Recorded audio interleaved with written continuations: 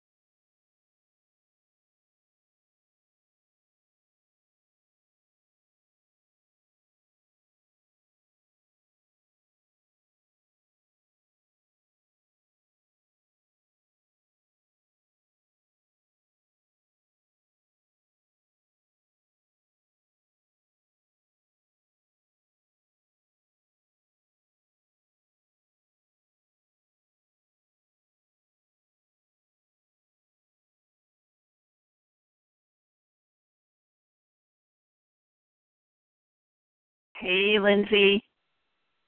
Hi there. How are you? I'm doing great. How are you? Good, good. So what conference is your husband at? He's at Sapphire. It's the SAP annual conference, so they have 30,000 people attending. So it's a huge. Oh, wow. Yeah. It's a big thing at the Orange County Convention Center. So I apologize. I was even 4 minutes late beyond what I thought. The traffic was insane. I bet. No, don't worry about it. I'm fine. I actually am glad we're having a morning call because today is the first day of summer for my kids. Oh, how cool is that? That's great. It's good. And I was just thinking yesterday, I was like, I really should schedule my calls in the morning for the summer. It didn't really occur to me. So that I can get them done before they get out of bed. Right. Anyway. So how is your son doing? You know, well, he still has the same issue. We went and took him, I can't remember what I told you in the email because it all happened really fast, but we wound up taking him to the ER because I thought he was having seizures, which he wasn't. They did all the neurological testing and all that, but it very closely mimics that, if that makes sense. Okay. The only thing that wasn't happening was like loss of time. He wasn't blocking out, like he was conscious, if that makes sense. Okay. Yeah. And we didn't know the difference. So even though we're going to get a lovely ER bill, I'm actually glad we went and had him checked out, and just to make sure, Sure. Because it was happening so often, I mean, probably every 2 to 3 minutes, Wow. So, yeah. So, and we have seen this before years ago, because I think I told you he has ADHD, and when his meds are not working right, it comes out in physical motor issues. So, like when he was little, he would do things like chew on his shirts all day, or he would like jiggle his leg and he couldn't stop. I guess the energy comes out in physical ways. So we had seen this particular one before, but literally not for 2 years. And he's not been on medication for 2 years. So it was just kind of weird for it to start out of the blue. Yeah. And anyway, long story short, the ER doctor told us it's probably because of puberty. And I was like, oh, really? Okay. Because he's going through puberty, he has all these hormones, and he's not been on medication. It's just kind of messing with his system a little bit. Okay. And there's some other stuff that's been happening in school where he's just been having a really hard time controlling physical behavior and outbursts. And he's not like yelling or screaming. He just gets into this thing where he starts talking and he can't stop, like for real. Okay. So all to say, it's just been a rough couple of months for him. And he had actually asked me, like last month, Mom, can I go back on medication? I'm like, well, we'll make an appointment, because we have to do all the evaluations and everything all over again. And we had already made the appointment. So long story short, he really probably just needs to be on something that will help him with the physical part, because he can weirdly focus and concentrate, and he's got really great grades. He just has that physical part that's hard for him to control. Okay. So, anyway. And how old is he again? He's 12. 12, almost 13. Mm-hmm. Yeah. I actually sent him upstairs because, they gave us a low dosage of medication because, again, with his history, they were trying to make sure he didn't have, really adverse reactions, which is what was happening before. And the first 2 days, this decreased, and then it stopped and went right back to normal. So that probably means it's just not the right dosage or the right medication. Okay. So okay. We're going back today, and we've got all summer to figure it out. That's, it's a blessing that it happened when it did, and not, at the beginning of the school year where wow, that had to be scary too. Well, we actually weren't really all that concerned until we called the pediatrician to make an appointment, and they were like, pull him out of school and take him now. And we're like, what? He could be having seizures. I mean, that's not really, fun. But he was fine. So wow. Anyway, well, that's good.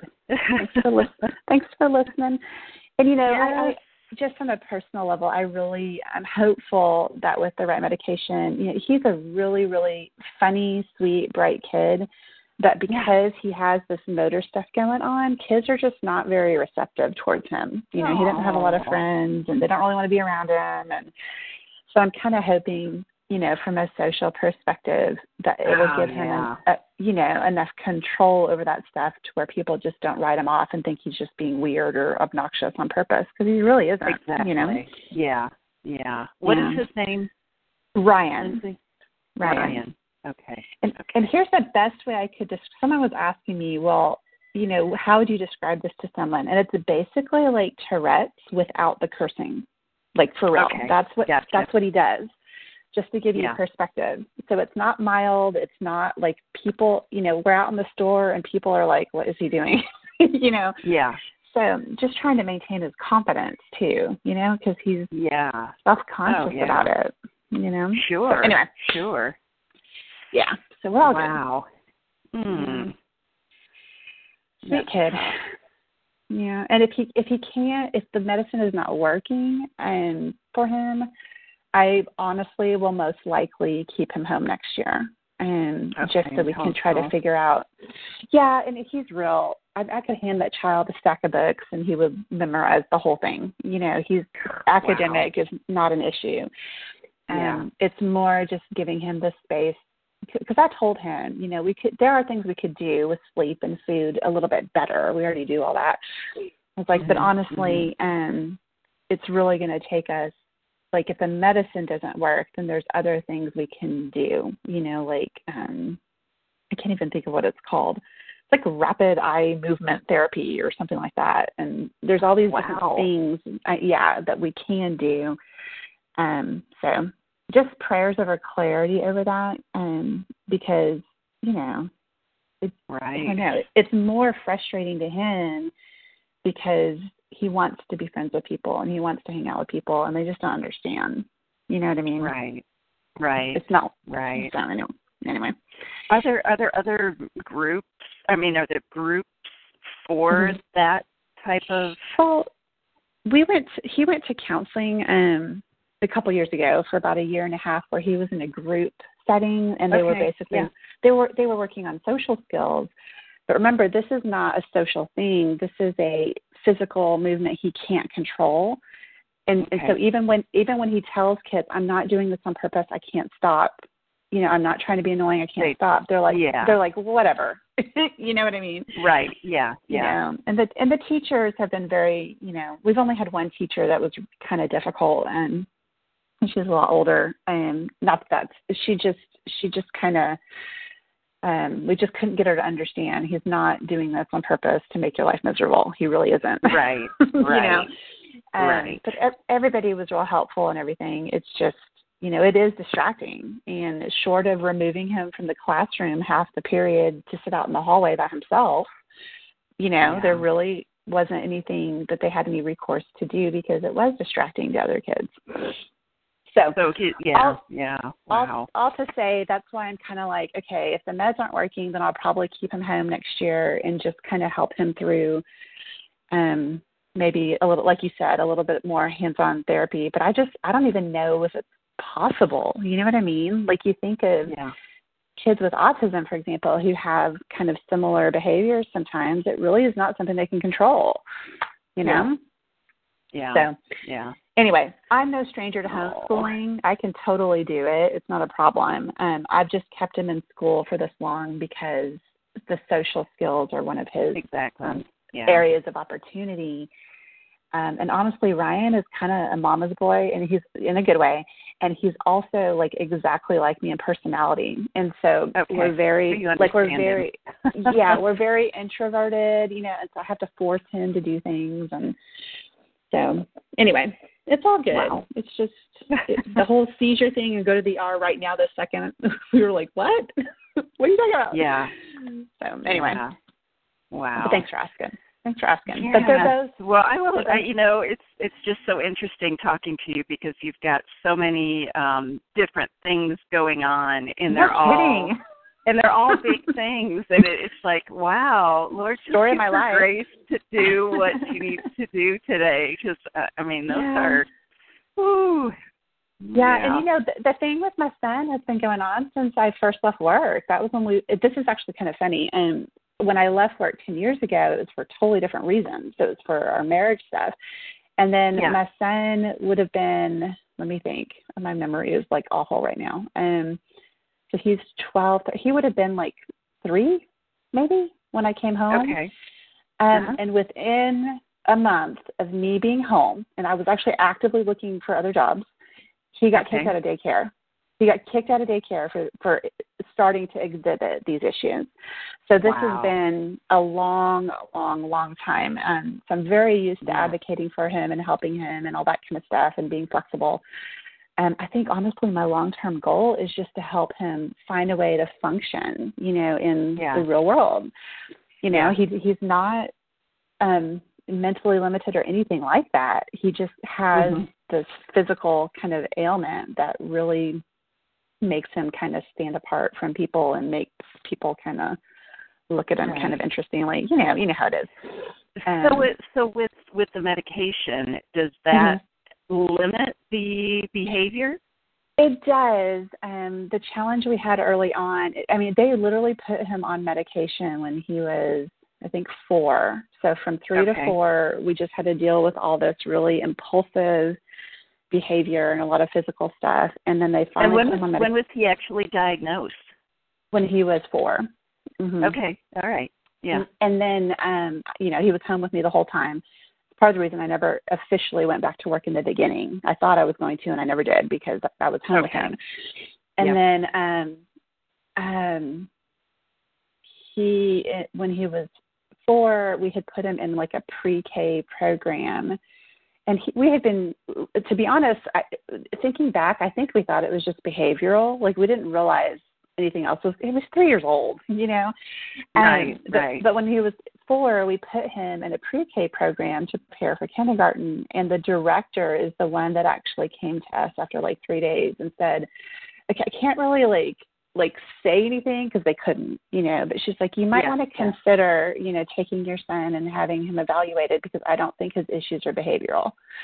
And later on, after we took him to like a psychologist and did all these testing and everything and got, this ADHD and all these other things diagnosed, she actually told us her son has similar challenges. She couldn't say anything.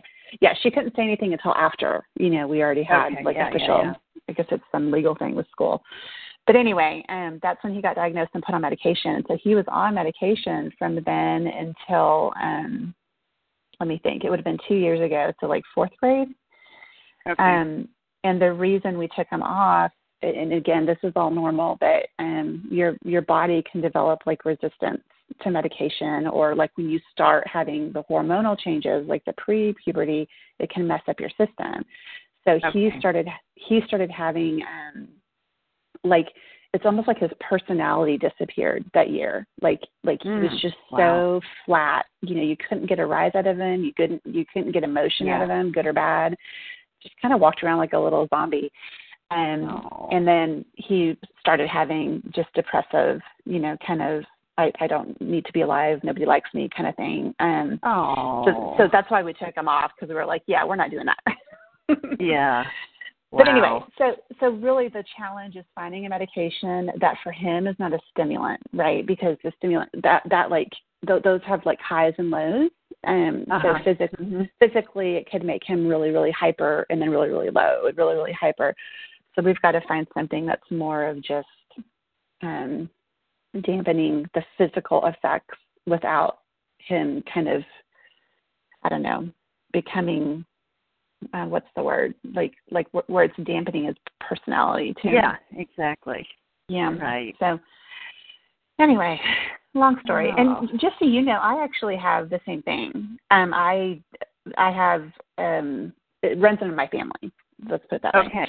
Yeah. Okay. So a lot of the ways I'm able to help them is because I've just learned how to cope with it, in a lot of different ways in my entire life. Yeah.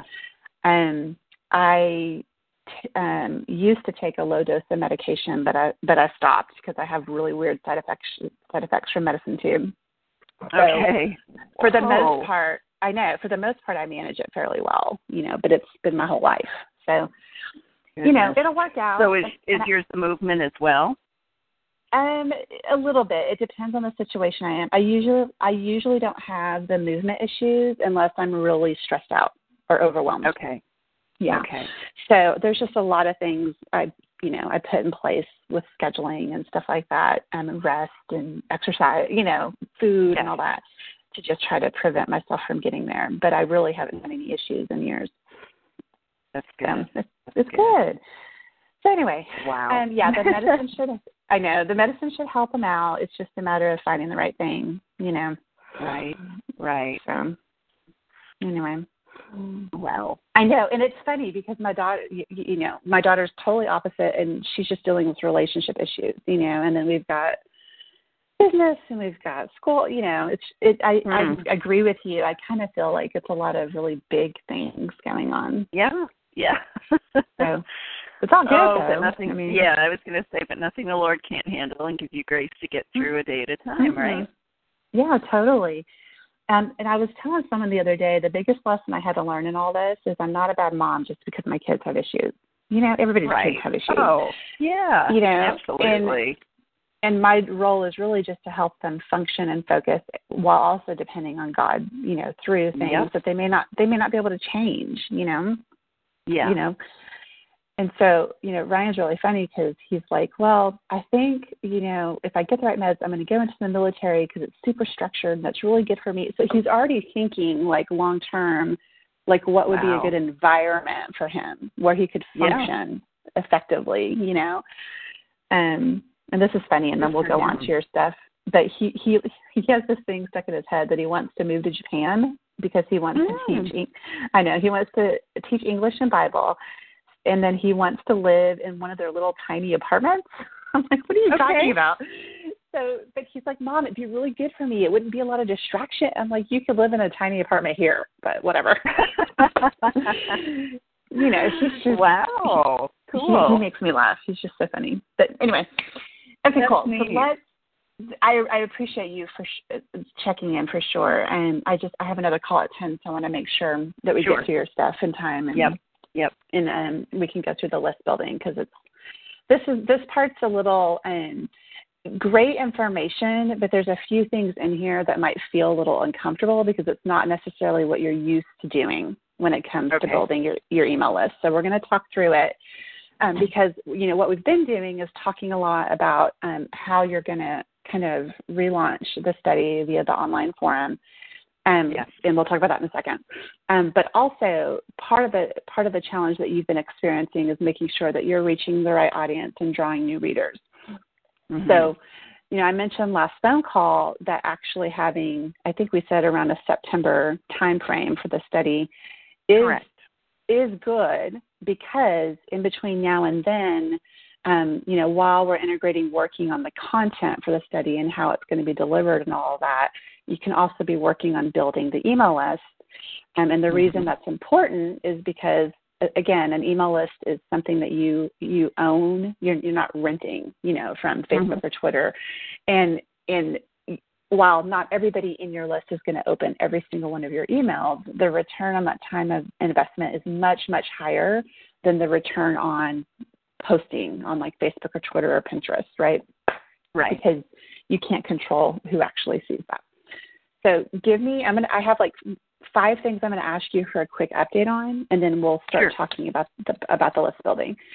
So from the last set of notes and assignments, there were kind of 5 main topics. So we had talked about the categories for your blog post. Right. And you had a list, and then I kind of added my list of how you could kind of summarize those a little bit. So did you have a chance to look at that? Okay. I did. And I went ahead and categorized everything that's up so far. Good. Okay.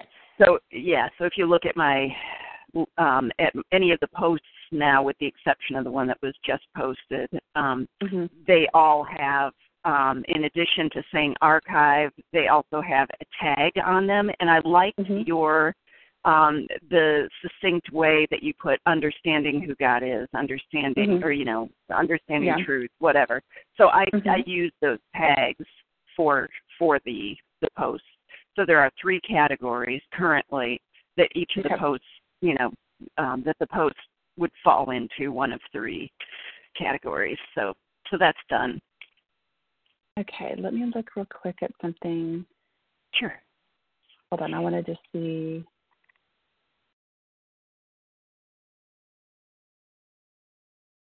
Give me just a second. And I'll probably put this in your notes. There's a couple of ways that we can direct people to the tags. For example, on my website, when I tag or categorize, or it's really more categorizing, not tag. There's actually a difference. So the categories, I can add that to the menu header, right? So, for example, under the blog menu at the top of your website, you could have theoretically like a little drop down, and each one of those categories could appear, so that if someone wanted to click on that and read anything you wrote under that topic, they could. Do you see what I'm saying? So, So say that again. Where would it appear on the actual website? Well, when you open your website and you're looking at your home page, right? Correct. your header image, and then you have your menus. So the menu headers are about, bookstore, blog, speaking, contact. Okay? Correct. And so, like on my website, if you hover over one of those headings, I have like a drop-down menu that pops up. Okay? Yeah. And so I'm going to look up instructions and see. To be honest, I don't know that we have the exact same theme, the website theme. Yeah. And so in my theme, I can go to that blog header, and then I can select my categories to show up as a drop-down item under that. Does that make sense? I see. Okay. It does. So and I'm not sure that mine has that capability, because it was either that where it would be a separate page, but because of the way that it's built, it's a continual page. It's not multiple pages. Okay, and that's fine. And if that's not possible, then it's something that we can kind of either add into the homepage. Like you have your About Me section where you talk about, meet me, what I believe, an invitation, and so we could add a little paragraph in there that kind of describes, this is what I talk about. You know what I mean? Okay. Here are the categories. And we could probably link them to that tag. So I'm just going to put a note to look up instructions so I can put them in your notes. And it's fine. Okay. It's fine what you're doing. The point is that we're trying to direct people to those categories in a consistent way. Yes. So, and this will play into newsletter stuff as well, which we'll talk about a little bit in a few minutes. Okay. And then let's see. Let me make these notes real quick. Look up and category menu. Okay. And then I had sent you feedback on the content upgrade that you had sent me. Correct. Is that the one you've completed? That's now? That's correct. Yes. Okay. Yes. Okay. Do you have any ideas for additional ones?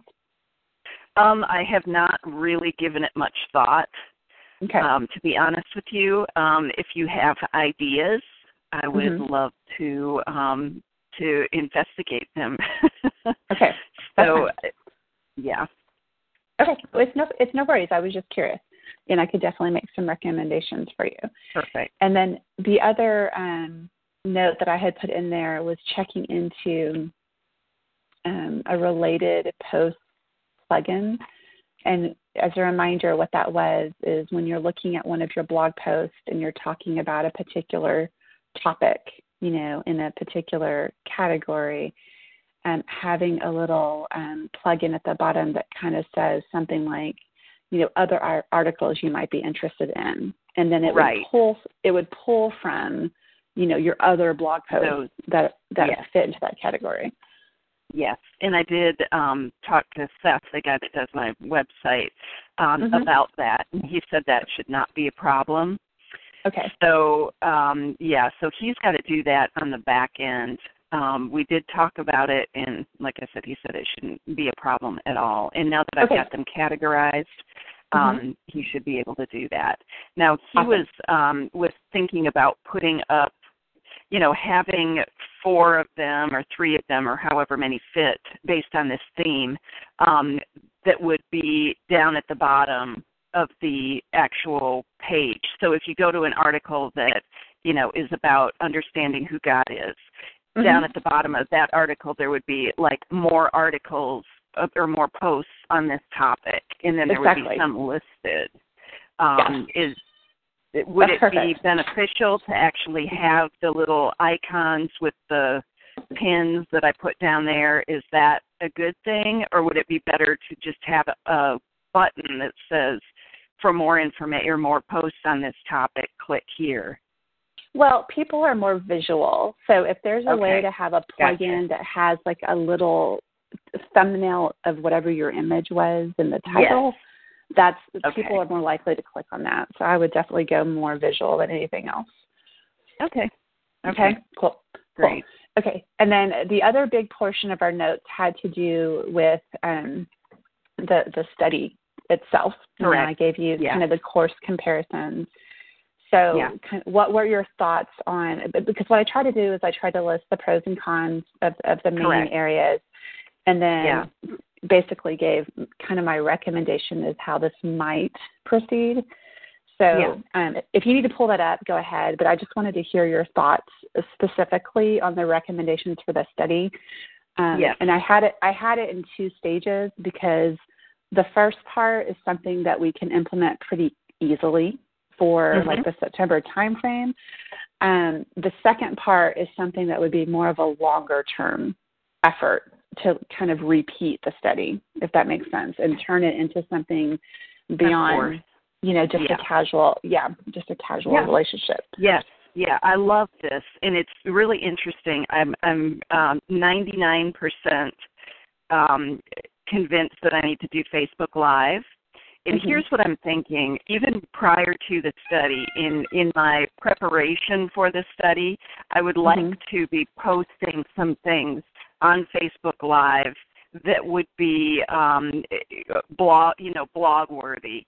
So something that would be topics that I'm covering already to just give myself practice and then also feed people into it to get them on board. I read from ProBlogger, what is the guy's name? Darren somebody or other. Anyway, Darren Rouse. He was listing all of the benefits of being on Facebook Live, and it made so much sense. So, within the next, I would say in the next 3-4 weeks, I'm going to be starting to just practice with that and put some things out there. So, that will be a good trial run for the actual Bible study.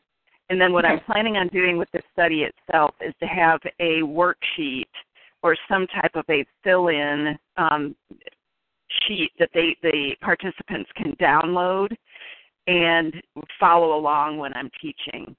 So it'll be very, self-explanatory, but it'll be a little more content that they'll get for free as they, join the live study. So okay, perfect.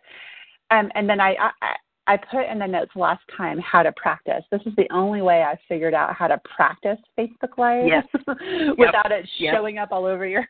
Because I was like, it's something I need to do as well. I'm just trying to get some other stuff wrapped up. And I was sitting here going, okay, how am I going to do this where my first Facebook thing is not me going, is this working? How's my writing? And so honestly, I have, I set up Facebook groups all the time for my launches. And so I just set up one that was for me and my husband, seriously. Right, and because you can do Facebook Live, and actually my business coach is in there too. And so you can do Facebook Live directly into a group, and so I've just been practicing, and then they give me feedback, which is helpful for me. And what have you thought? What have you thought about it? Well, I'm going to try to take my personal. I don't like being on video. Personally. Okay. So I've had a little bit of a hard time just with the logistics, and it's also kind of the way my office is set up. So just trying to find like how my phone needs to be angled and like getting the distractions out of the way. That's been a little, frustrating because my office is in the middle of my kitchen, dining, kind of living. Like our whole first floor is very open. And so it's very hard for me to find a space where there's not like weird lighting or just noise. Sure. So that's been kind of like, okay, how am I going to do this? In my closet? I have no idea.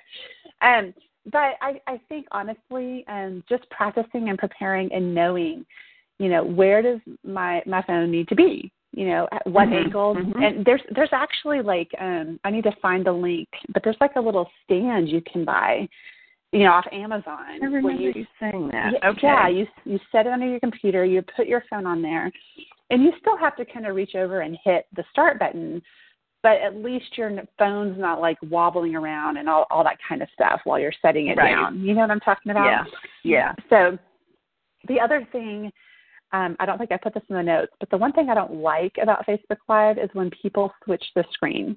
Do you know what I'm talking about? Where it goes from their face to where they hit like the reverse on the video. So it's like showing you something in the room.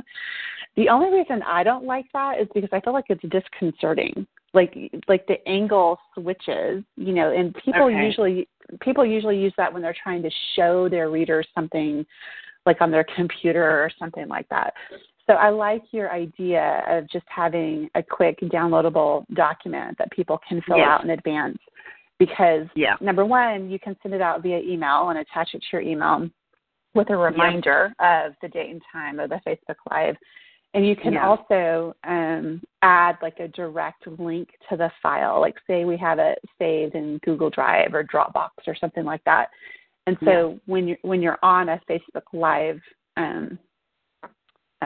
video, you can drop that link into like the first comment, you know, so people can click and open it if they're jumping on later. Cool. So all of those things I'm going to need to learn how to, you know, all those technical things. The thing with Facebook Live, too, though, is that it's meant to be more casual, right? Yeah. And so just kind of operating in that mindset of this is not a professional speaking me on a stage kind of thing, which is definitely a certain type of presentation. So your viewers are going to expect that it's going to be more casual, right? Right. So I think for you, you know, just having a little bit of a process, you know, if you get that little stand thing and you've got your phone set up and, you know, you know, hit live, but then you're going to have to cut and paste the Dropbox links right away, you know, that sort of thing. It's just, you know, just having a little bit of a process of what you do will work well. And the only other thing about Facebook Live is that people are not always notified right away. I'm sure you've seen that where someone says, okay, I'm just going to talk for a few minutes until everybody jumps in. That's really up to you. Personally, I feel like if you give people a date and time, just start. Because then you can say what you need to say, and then you have a replay link you can give them. You know, so if they jump up a minute or two late, you know, you don't need to wait around for people. And the other thing I've been told is to ignore the number. Like when you're on Facebook Live, it shows you like number of viewers and stuff like that.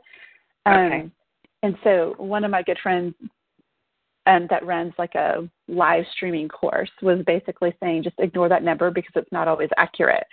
So if it just shows one person, don't be like, oh my gosh, there's only one person. There's probably more seeing it. It just doesn't register people until they sit and watch for like a minute or something like that. Oh, does that make sense? All right. Yeah. Because think of all the people. I'm sorry. I was going to say, let me ask you a quick question. Do you happen to know how long you can do a Facebook Live video? Is there a limit?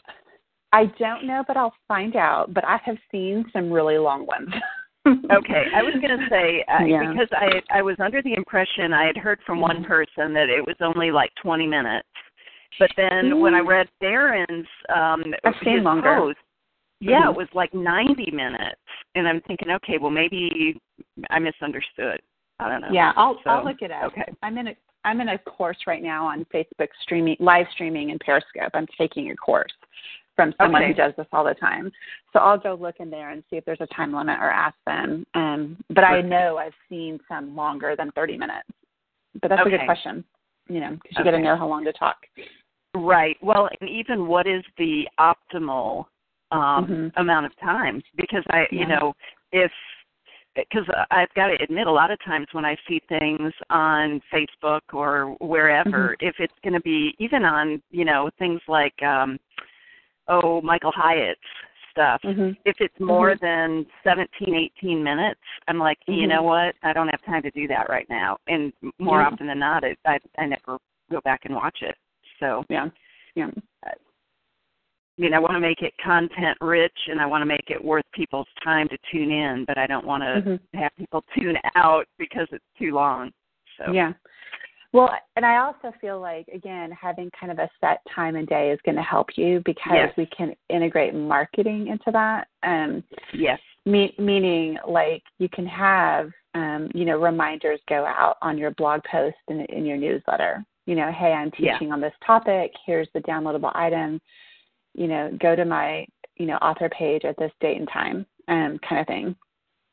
So you can't give them a link to the direct Facebook Live thing because it's not actually live until you're live, Right. But you can send them there, at the specific date and time, and they'll see it and they should be able to comment and all that. So yeah, no, I agree with you. I'm going to look at time limit and an optimal attention span time. Okay. I know for me, I actually this just might be me, so don't take this any other way other than that. My attention span is like that of a 5-year-old sometimes. So because I have so much stuff going on, like sometimes I'll see Facebook Live stuff, and after like 5 minutes, I'm like, okay, if you're not getting to the point, I'm not going to listen to this anymore. you know? So I think it is very important to communicate, in a consistent manner via your newsletter, via blog posts, and even on occasional Facebook posts. Hey, I'm going to do this live event on this date.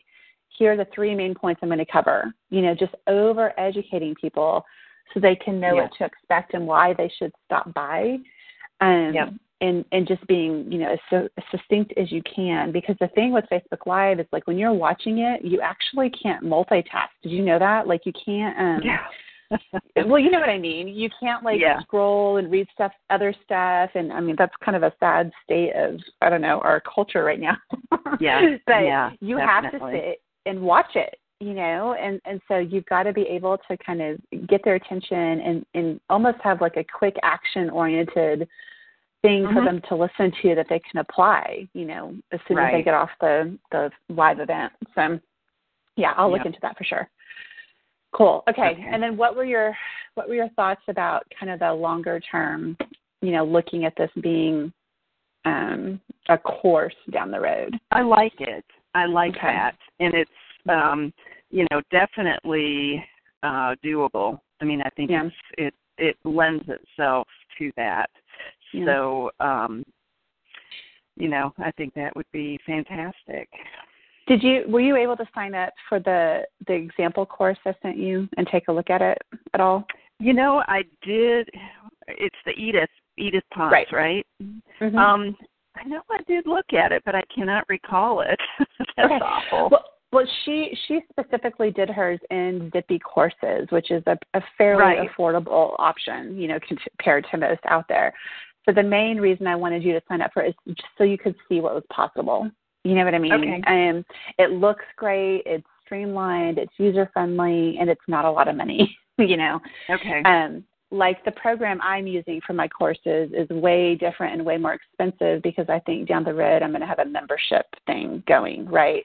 Okay. So I had to figure out something that was, that could handle that. But if you're doing, just, a couple of studies, you could create it in something like this. And then when you have your next study, you just replicate the whole layout and structure and put new content in. So again, it should be easy for you to replicate new studies, with the existing technology you have and have it look really good, Great. So cool. Yeah, I'm on her site now. This does look good. But again, the thing is, well, first of all, I will tell you that she does have a designer. Okay, so a lot of her imagery, she has a friend who does graphic design that does it for her. Okay, because I think you do a lot of your stuff, I think, in Canva. So when it comes to courses, it might be worth investing, in a virtual assistant or something like that that's really, really good at graphics just for the course, right?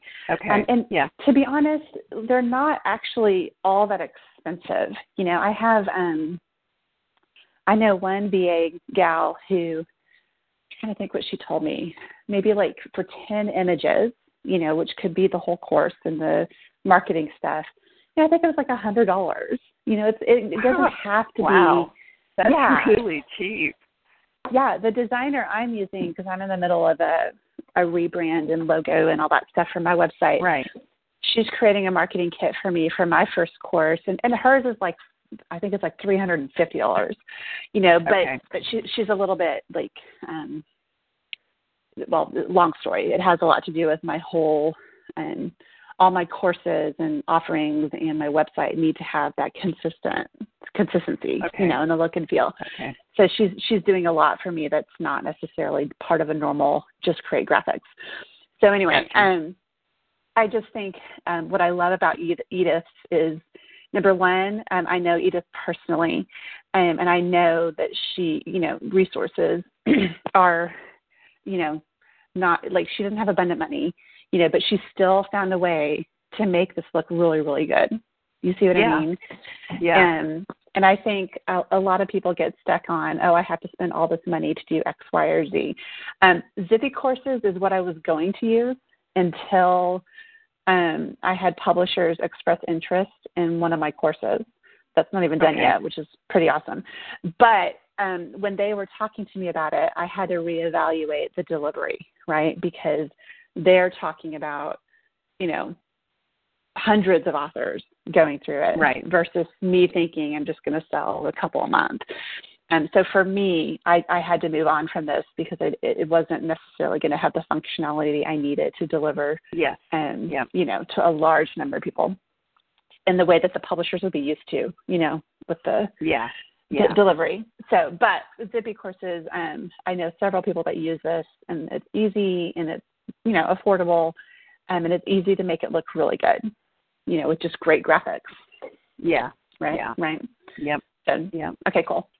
And then I gave you kind of the outline of what this process would look like. How would we promote the study and all that kind of thing. So that's on there. Did you have any questions about any of that, or think we needed to add anything to this? At this point, I don't, but getting closer to it, I'm sure I would. Okay. It's just being still back in the first stage that you mentioned there, that my focus is more there in what I need to accomplish. Okay. No, that's perfectly fine. Yeah. Okay. So we're all good. So from the course perspective, you know what you want to do. You basically just need to practice with Facebook Live, and then you need to work on, basically what the content would look like in a reduced format. But as you really shouldn't do either one of those things until we figure out the optimal time. So I'll look that up and include it in your notes. Okay. Yeah. So you know what framework to work with. Okay. That's and the last great. thing, and even and on that point, Lindsay, even a day and time, if there is if there's something that would be recommended, that would be great too, because the last thing you want to do is put all the time and effort into it, and then obviously you've got the replay, but it's nice to be doing it with some people that are watching it live as well. Yeah, absolutely. Okay, I'll add that to the list. The last thing I wanted to touch base on is actually something we talked about a while ago, and it had to do with kind of that influencer list. Do you remember that? Okay. Yeah. So is that something like I know you've been doing updates here and there. Do you have any questions on that, or are you feeling like you're okay there? Okay. You can always use more influencers. Okay. And it's I guess I need to know as well. I believe from what I've read and things that I've seen, it's at least 30 days prior to to your launch. And in this case, if I'm having people actually read the study, it can be 3 months. So at what point do I need to be sending the emails out? Well, and remember, we're not doing it like a traditional launch of a book. Correct. Right? Correct. And so, like in your specific case, I've kind of looked over the list and just trying to, number one, we needed to figure out what you were going to do before we could ever get to this point. Yeah. But, like these top influencer people that you have listed, really what we would be asking these people to do would be to consider sharing about the study, the online study, or interviewing you about it. Do you see what I mean? Just to get the word out to increase signups. So it's not necessarily about them reading and reviewing your study or doing it. It's about, like I know Mary DeMuth has a podcast. So could we get you on there, as a guest to talk a little bit about what you're passionate about, and then maybe at the end have an invite, to register for the study. So that's how we would use the top influencers at this particular moment in time versus sending them a book and asking them, or sending them the study and asking them to review it. Because again, it's a study. It's not like a book they can sit down and read, in a couple hours. Yeah. It's a lot more of a time investment. And to be honest, the peer influencers, have any of these people actually gone to the study that you know of? Or are these just people? I would have to look at my list again.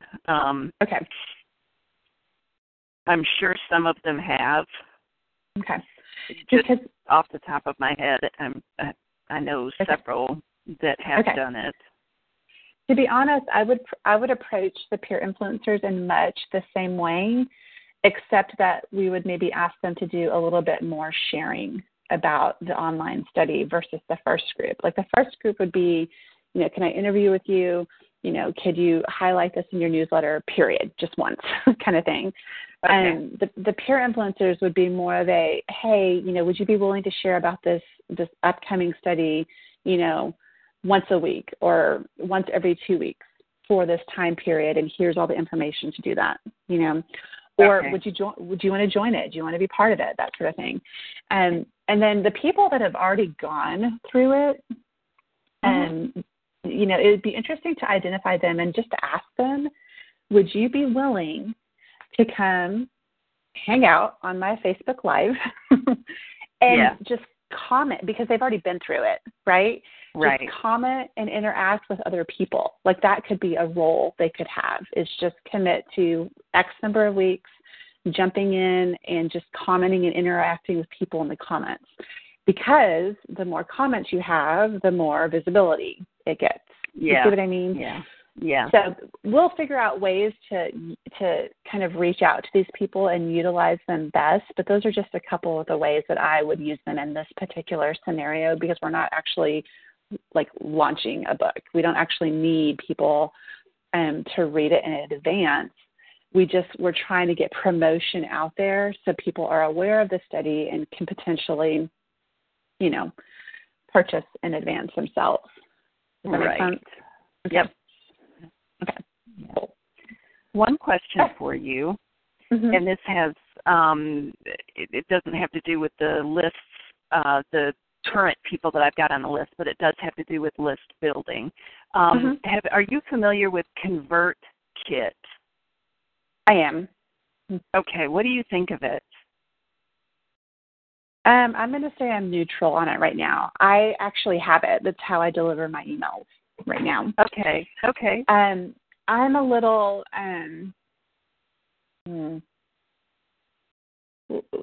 it's kind of a new email program. Yeah. Like it's new to the game. And the challenge I've had with it, and now take this with a grain of salt, okay, because I literally have not had time to sit here and read through pages and pages of documentation, on how to use it. Right. My first impression is that deliverability of my emails is pretty much equal to what I had with MailChimp. I haven't really seen higher open rates or anything like that. A few of the challenges for me are that it's not as visually intuitive. And again, this is how my brain operates, so this may not matter to you. But like when you log in, you have a list of your subscribers, but you don't really have lists. You can tag those people. And so what you have is a list of your subscribers, and then on the right, a list of every single tag you've ever created. So it's not sorted really well, if that makes sense, which just kind of drives me crazy. You could click on the tag and it will sort your people, but it makes me like crazy when there's too much information on a screen. But the usage perspective is you can set up, like, for example, when I send an email and I say, if you're interested in, joining a launch team, click here. Okay. Usually it links to an application people can sign up on, but it also tags those people so that I know who clicked that link out of my entire list. So there's benefits to that for like follow-up.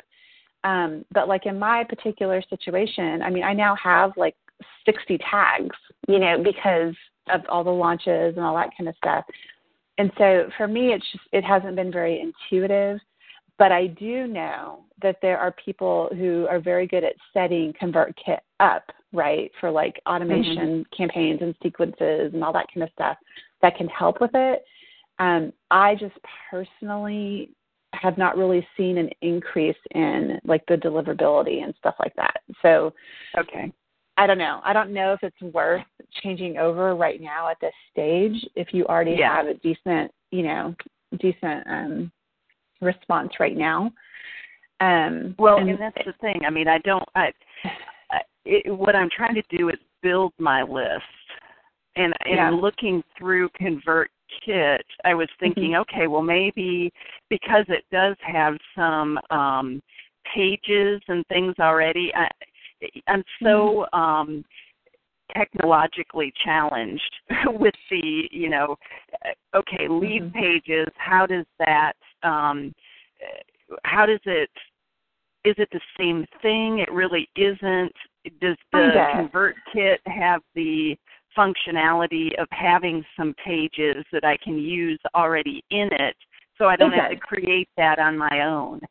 Yes, ConvertKit does have, let me see what they're called. I'm going to log in real quick because I can't remember the terminology they use. So like my forms on my website are from ConvertKit, but I use what they call their naked forms. So it's basically just your name and your email address. Okay. Okay. And then you define everything else. Yeah, but they do have forms that are like your traditional kind of pop-up kind of forms. Right. So you could create one that pops up that, has a little picture, and a little description and then the sign-up information. Hold on, I'm looking at them because I think there's like 3 different options. Okay. It's not really... I'm just concerned that if I migrate my MailChimp people over to it, because I've got like a 30-day trial, free trial, and then what do I do if I don't like it? Do I migrate them back? And all the time that it takes to look into that while I need to be working on these other things. I just don't know if that's going to be beneficial for me. Well, and ConvertKit does have landing pages. So there's basically 2 different forms. There's forms that are like the little boxes that pop up or that are embedded kind of in your website that you can collect email addresses from. And they also have templates, which is kind of like lead pages, but they only have like 4 of them. Okay. So lead pages has like a huge, like a huge amount of templates you could purchase. Okay. ConvertKit has like 4 basic ones that typical people would use. So it does give you the ability to have like that landing page layout without having to try to figure it out yourself and without having to pay like a monthly subscription to lead pages. Right, but you're paying a monthly subscription to them. Well, to ConvertKit, right? Because, it costs a little bit more. There is a benefit in that with ConvertKit, like every form or landing page you create, you can actually see like the conversion rate. So it shows you like the visitors and the subscribers and the conversion rate. So like right now, Christian Writer Shop Talk, my conversion rate on that is 68%. So 68% of people who land on that page sign up for it. So that's good information to know. Now, my other ones don't do so great, so I don't promote them. You know what I mean? Okay. So it's good from that perspective to understand, like, for example, my newsletter sidebar thing to sign up in the sidebar is awful. So I'm going to remove it. I don't get any conversions from it, so I don't need it to take up space on my website. So it's good for things like that.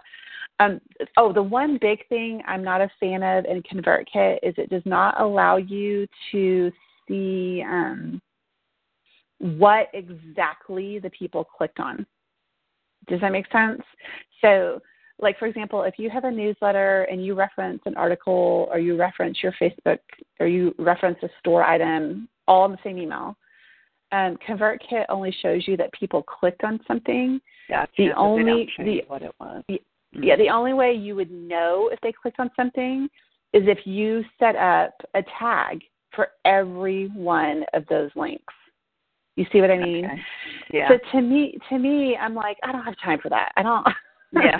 Yeah. You know, so again, I'm kind of neutral on it. I'm actually switching to a completely different email program very, very soon because I need some advanced functionality. It's called Active Campaign. Okay. And it's have you heard of Infusionsoft? Yes, I have. Yeah. Which is crazy expensive, okay?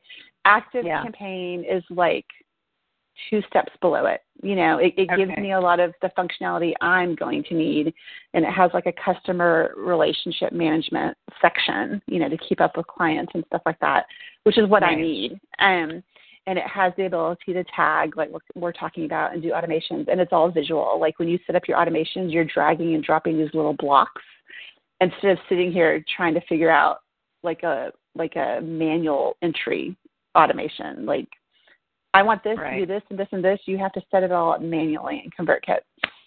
So I really just think it depends on your personality. ConvertKit has a great active group, you know, that helps with questions and stuff like that. Right. And there are definitely people who could set up for you. But the key is going to be, like, you said you set up for a trial. So honestly, I would just play around with it and watch their help features. And if you get overwhelmed, then just don't. Yeah. You know? Yeah. Well, and that's the thing. If I migrate over my people from MailChimp, is there still a way that I can keep MailChimp as well? I mean, well, you could, but that would be kind of administratively challenging for you. You know? Yeah. I mean, I just don't want to have to convert, you know, go from one to the other and then have to go back. Yeah. So, theoretically, I think, like, my MailChimp account is still open, like the one I had. And so I exported my people and imported them into ConvertKit.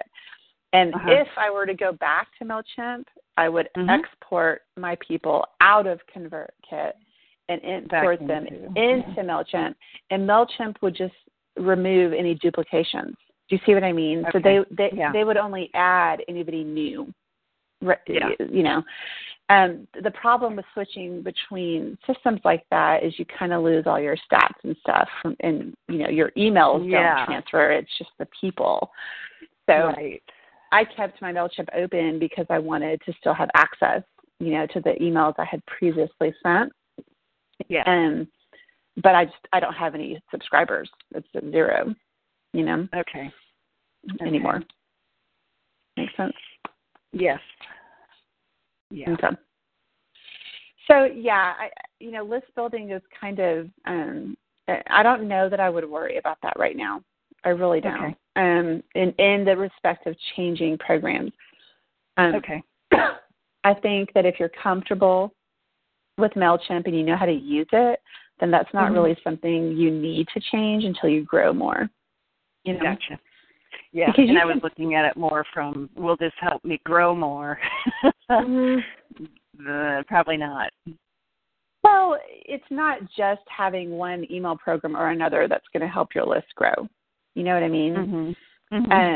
So I think that the people that, you know, join ConvertKit and say, oh my gosh, my list has grown so much, is because they're using landing pages for the first time, or they're using pop-ups for the first time.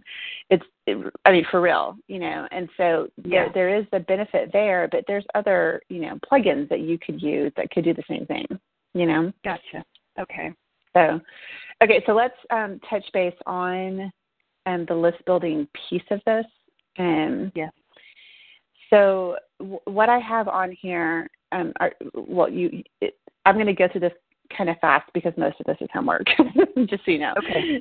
It's not overwhelming, but the key thing with list building is the first thing that you have to understand. Now that we've kind of on your website have situated, okay, this is the content that I'm going to be focusing on, right? This is the type of content. I'm going to do it in this manner.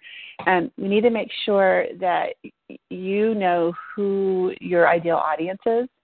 And so what I mean by that is determining the type of reader you are trying to appeal to with your content, right? And so questions like, you know, who would benefit from your content? What do they look like? And I don't mean physically. I mean just kind of what is their station or season in life? You know, what are they interested in? Where do they hang out online? You know, what are their pain points? What areas do they need hope in? So just really thinking through those questions, because then you can develop kind of an overall description for yourself and basically find where those people are. And I'll help you with that. But in the beginning, you're the one that knows the audience that you're trying to attract best, right? So the key with list building is that you're not trying to attract anybody and everybody. Right. You shouldn't be doing that.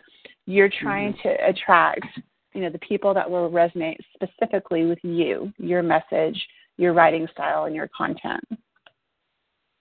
Okay? Yes. And so one of the assignments for you is going to be to kind of answer those questions, because that will help us kind of know how and where to market your newsletter for people to sign up. Okay. In terms of list building itself, once you have that outlined, there's a couple of different ways we can work on this, which I've listed out kind of in order. So the first thing is having, are you familiar with the term evergreen? Have you heard of that in all your reading? I have. Okay. Yeah. So but I don't know anything about it. It's basically a static article or post that is timeless, that can be shared over and over and over again. And so one of the first things I usually have you all do when we're working on list building is creating a blog post that is evergreen.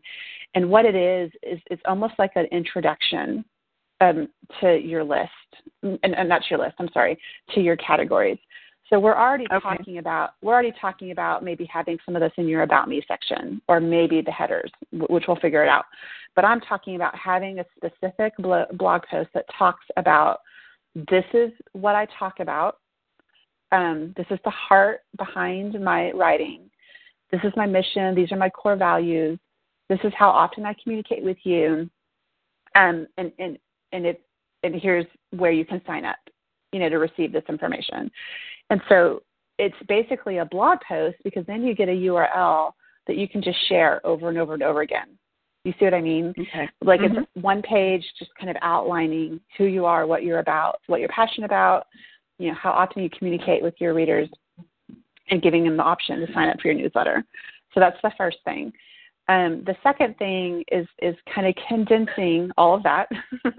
This is the hard part, into like a 1 or 2 sentence invitation. Okay. And this is the hard part. I'm just going to tell you, it was uncomfortable for me when I was doing this. Okay. But I'm in that 10,000 subscribers course. Have you heard of that one? Okay. Yeah. About email list building. Okay, so one of the first things they have us do in there, like a lot of people just share on social media, and that's great. And they have it on their blog post or their website. But they rarely reach out one-on-one to invite people. And so that's one of the core modules of the 10K subscribers, is going through the contacts you have, the connections you already have. And that could be Facebook, Twitter, email, LinkedIn, whatever, and messaging them. Now, the key with this is it's not like, will you sign up for my newsletter? Here's the link. That's not how you do it. It's more of, I'm going in a new direction with my writing. I'm going to be focusing on these topics, these categories we talked about. I thought you might be interested in this based on whatever reason you feel they're interested in. Like, I'm not telling you to send this to everybody you know, but to really think through the people you're connected with, and would it benefit them personally, or would it benefit their audience? Let me know if you'd like more info, or if you'd like to be added, period. You see what I'm saying? And you send it to them via Facebook or Twitter or email or LinkedIn or whatever.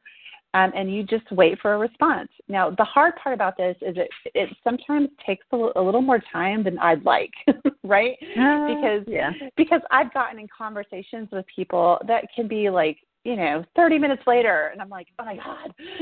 But think about it. You're cultivating a relationship, right? And eventually, if they say, yes, I want to be added to your newsletter, you're like, okay, great, I'm going to add you right now. What's your email? And then they're on your list. You see what I mean? Yeah. So it is a little uncomfortable, and there's some people that just flat out didn't reply, and that's okay, right?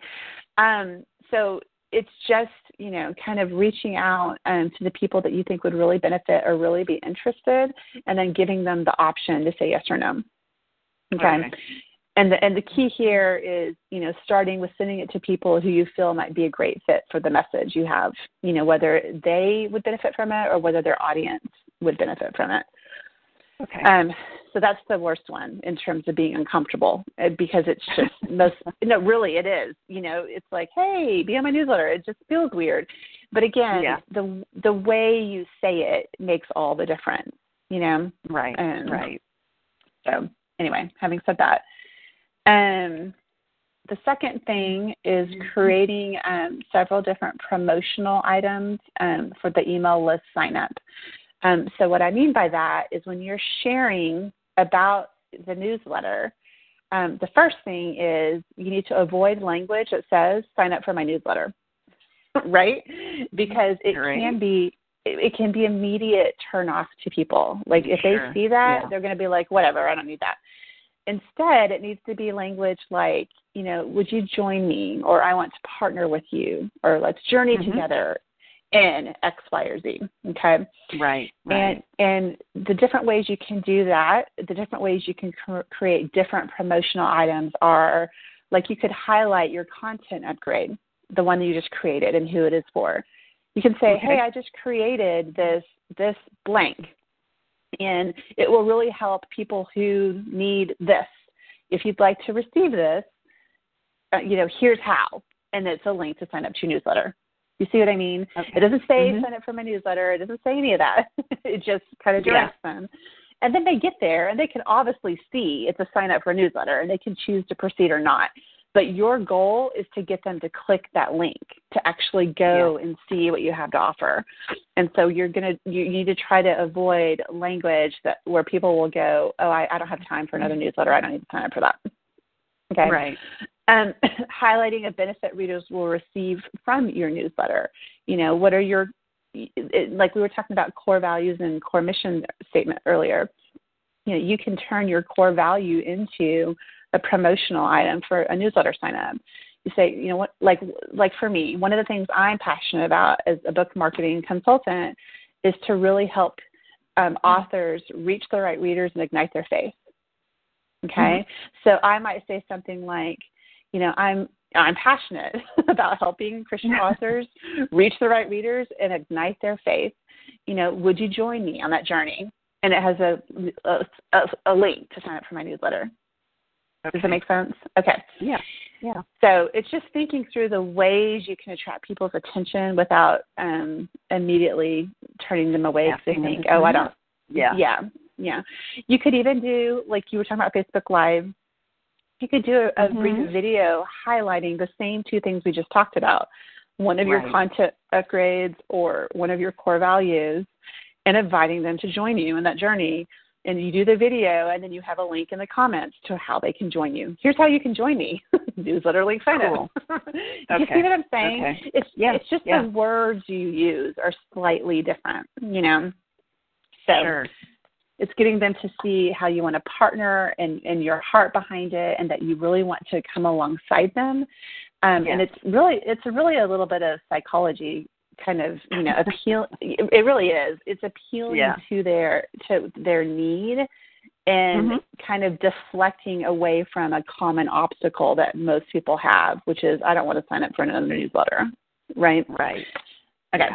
Yeah. And then I made a list of, like, anytime you have a content upgrade or these promotions, you need to share them everywhere you can, right? So like your blog, Facebook posts, Facebook Live, Instagram, Twitter, Pinterest, Periscope if you use it, via your emails, guest posts, the pop-up boxes on your website. Like, you have to consistently share that opportunity, like to the tune of sharing something at least once a day somewhere, for real. Okay. Right? Yeah. And remember, we think, like, when we're, scheduling our content, we're like, oh my God, this is so much, we're asking so many times. But you've got to think of it from the perspective of who's actually going to see that information at any given time, you know. And the way most social media works is that, you know, it's so fast that only a small subset is actually going to see that. So you have to be repetitive about it. You have to be consistent about it. And it's really, like I said, crafting those promotions in a way that highlights benefits for people and the journey and the partnership, not just sign up for my newsletter kind of thing. Exactly. Let's see. And I also have in here making sure in your newsletters that you're inviting your readers to invite their friends to join in if they find the information valuable. And then one thing we'll talk about a little bit later, it has to do with, you can do challenges, you know, via email. You can have like a 5-day or 7-day study challenge or even a 30-day challenge, right? Yeah. And those are things you can deliver via automation and email, and it's designed to build your email list. You know, you can have a webinar. Those are all things you can do, but those are more like advanced, right? So right now, in this immediate moment, it's doing everything that we just talked about. Is that all? I know. But this is why I was telling you. This is why I'm telling you it's better for you to have more time, because it's time consuming. You know, it's literally, and I know that because I have to do this every couple of days. Yeah. You know. Yeah. And I think the biggest thing that I'll tell you is I don't do webinars or challenges right now, really just because of my lack of my schedule. And I probably grow my list. I mean, honestly, like this, maybe, I don't know, 100 people a month. But I'm okay with that. I don't need a big list. Yeah. I really don't. You know, that's not what I'm going for, because I'm not trying to build a platform to write a book. You know, I just want to make sure that I'm really attracting people who might be in need of, you know, any of the services I have. So I don't, it doesn't matter to me if it grows exponentially. And I even actively remove people. Like I have the ability to see if people have not opened the emails in like 60 days. And so I currently send them a message and says, hey, you know, how can I serve you better? You know, I've noticed you've not opened the emails. You know, ask them a couple questions. And if they don't answer me, I delete them. I'm serious. Because there's no point in me paying for someone to be on my list who's not going to open my emails, right? Right.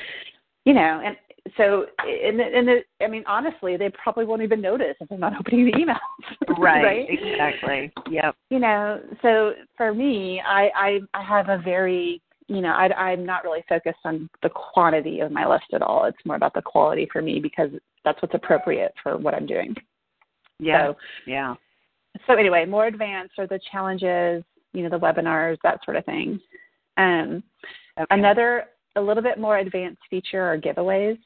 Okay. Yeah. So, you know, the way I like to do giveaways has more to do with partnering than anything else. And individual giveaways are really, really hard sometimes to get traction on. So what I mean by that is if you just want to give away a copy of your study, or you want to give away an art print or whatever, it's hard to get a lot of entries into that sort of thing. Right. It's better to partner, and this is part of where that influencer list comes in. It's better to partner with peers with similar audiences to create like a giveaway package, right? Okay. Yeah. Or you know maybe it's, you know, the giveaway theme is, these are my favorite study tools, or these are me and my friends' favorite study tools, right? And then everybody can cross-promote the giveaway, which helps with reach. And the key to a giveaway, to build a list, is you have to use a giveaway tool that encourages people to earn entries by sharing the giveaway. Okay? So think about this for a second. A lot of people do giveaways where they say, you can earn entries by doing these 5 things, right? But then it ends with them because they want to win. Right? Right. Okay. Yep. So if you add an element of, you can earn 10 more entries if you share this giveaway on your Facebook feed, right? They earn more entries, they increase their chances, but then they also expose new people to your giveaway. So that's the only way that I've seen that using giveaways to build a list actually works, is when there's incentive for the people entering to actually share about it.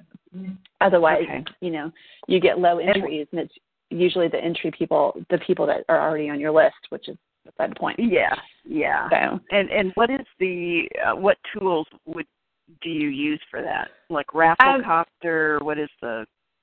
Well, I don't like Rafflecopter, but I have a couple of them that I'll put in the list for you to look over. Great. Just to kind of look over that have this functionality to it. Okay. The main ones, there's one called Gleam, Gleam, and then I think I mentioned this to you before, the King Sumo app. Okay.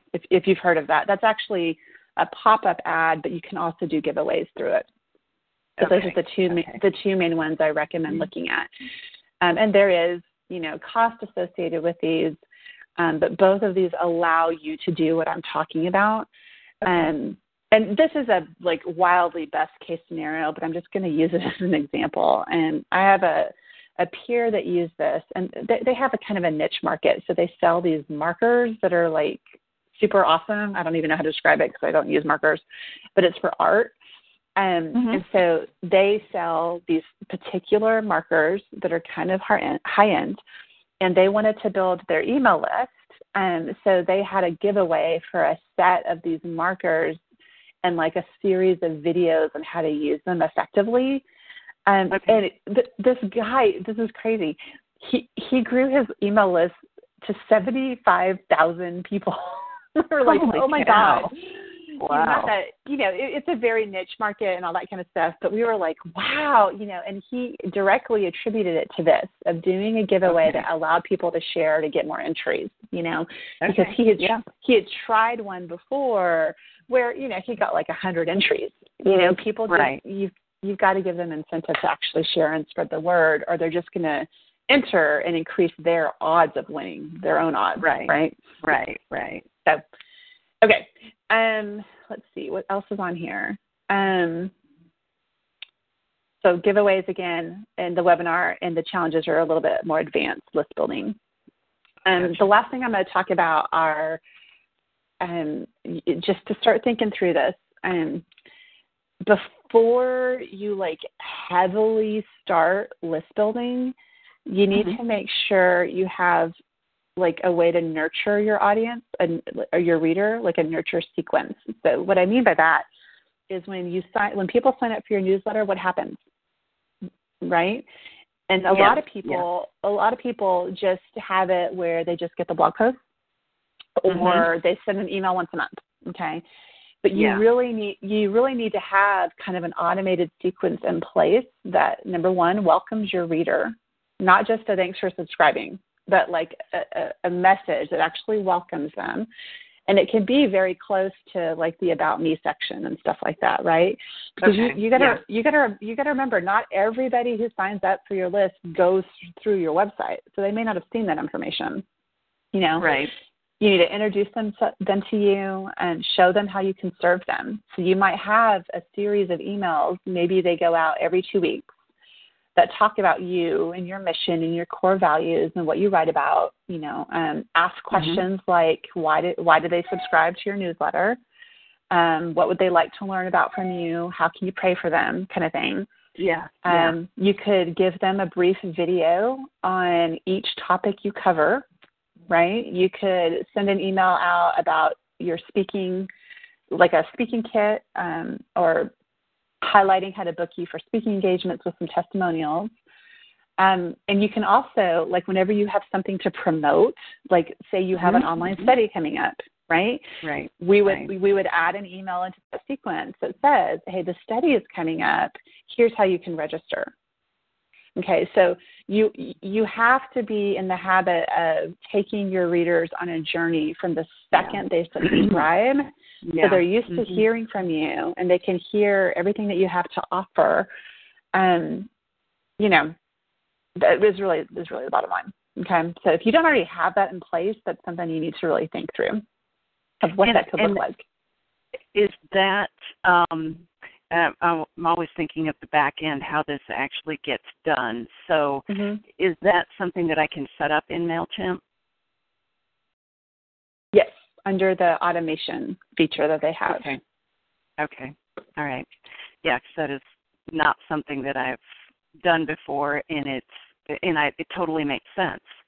I mean, it gives you that much more personal touch rather than, oh, thanks for your email address, and now I'm just going to send you stuff as I want to send it to you. You know what I mean? Mm-hmm. So, yeah. Yeah. Right now, thank you for subscribing. So. Mm-hmm.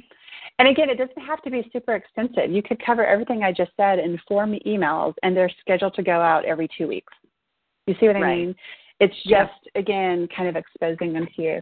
Like, I'm actually setting all this up for myself as well, and I think mine are set up every month.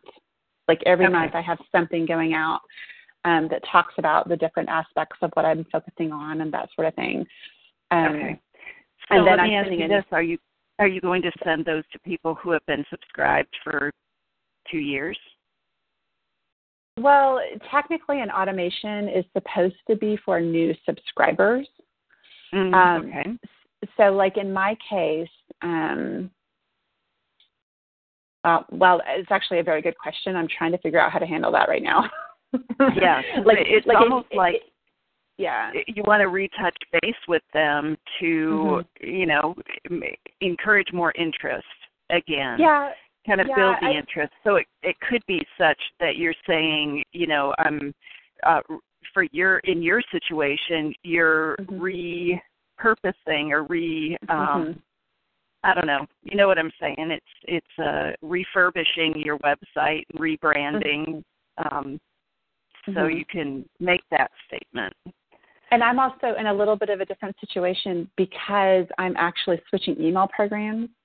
So I'm gonna have it all set up, and then I'm gonna import all my subscribers into that series. Do you see what I mean? So they will all get it because they're going to be brand new subscribers, you know, to my series. But in your case, it might be something as simple as, you know, in every newsletter you send, just highlighting like a condensed version of what that email sequence says, you know, so maybe, you know, like already that blog post that I was telling you about listing out the categories and what you talk about and all that kind of stuff and inviting people to the list, that is something that will be a blog post that will go out to your email list. So that would already cover some of it. You know, in one email, you could add a section about you. And again, we'll talk about email templates later in a little bit, but, you know, you could have a section that, you know, says, you know, some of you may be new to my list, you know, so here's a reminder of the direction I'm going, you know, here's who I am, here's what's important to me. So you can integrate that automation series into blog posts or newsletters to your existing subscribers. And some email programs will let you send it to new subscribers. I'm trying to think how MailChimp does it.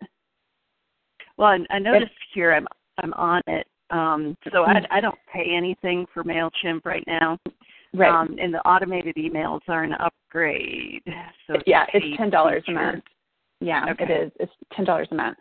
And so the way it works, I can't get into my MailChimp because I haven't logged into it for like a year. But the way it works is I know new subscribers will get the sequence. So it might be something as simple as you create a list that is, you know, I don't know, welcome email series. And then you know, like you already have a master list, and then it would be adding everybody on your current master list to that new list. Do you see what I'm saying? And then anybody who joins your newsletter list would also get it. So you would be kind of covering both people. You would just have to probably have your current list tagged to also receive it. So there's a way to do it, is really the bottom line. I don't want to get too confusing. But really the point is just nurturing, you know, your readers to be used to hearing from you, and to also, you know, just highlight different things that you do, right? And they may not be aware of. Maybe they just read the blog post or see you on social media. So, okay, so that's it. That's kind of in a nutshell, and I know it's kind of a lot. So It is. But that's great. But what I want to do is make sure that we schedule a call to kind of see progress on all of this. Yeah. Right. In about a month, right? That's perfect. Because right about, let's see, July, August. If the study is going to be in September-ish timeframe, then July is when we would really need to make sure all the content is worked on and that we start promoting it in August. Okay? Okay. So, but that doesn't mean, like if you have questions while you're working on this or you want me to review something, of course, email me and all that kind of stuff and we'll work it out. But this is probably, this piece and the content, I guess, creation for the course are probably the more time intensive for you. Right. Hopefully the summer is a little easier for you. I don't know. Maybe. But, the thing, too, with the online study is really, it's important to focus on the list building so that you can attract readers who would be interested in the study, right? So that's why it needs to happen first. Yeah. So do you want to go ahead and set the call for June? Like, do you have your calendar that far in advance? That sounds good, actually. Okay, so it's the 19th, so we could do the week of the 20th, June 20th. Okay, let me grab my...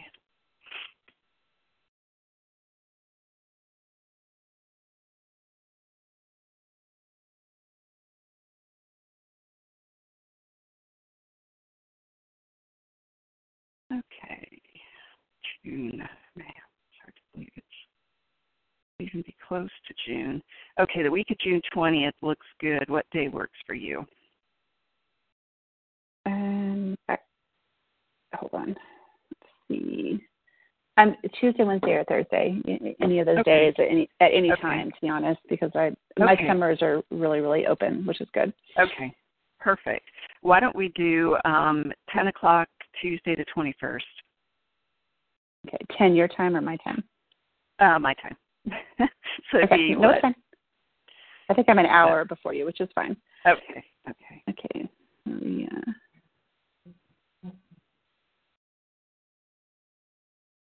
Okay, perfect. So I need to add to your notes. I'm going to go look up in that course the optimal time for the Facebook Live and all that kind of stuff. I have another call right now, so it's probably going to be this afternoon before I send it to you. Okay, that's not a problem at all. Awesome. Okay, well, let me know if you have any questions. I always love talking to you. Perfect, Lindsay. You too. Thank you so much.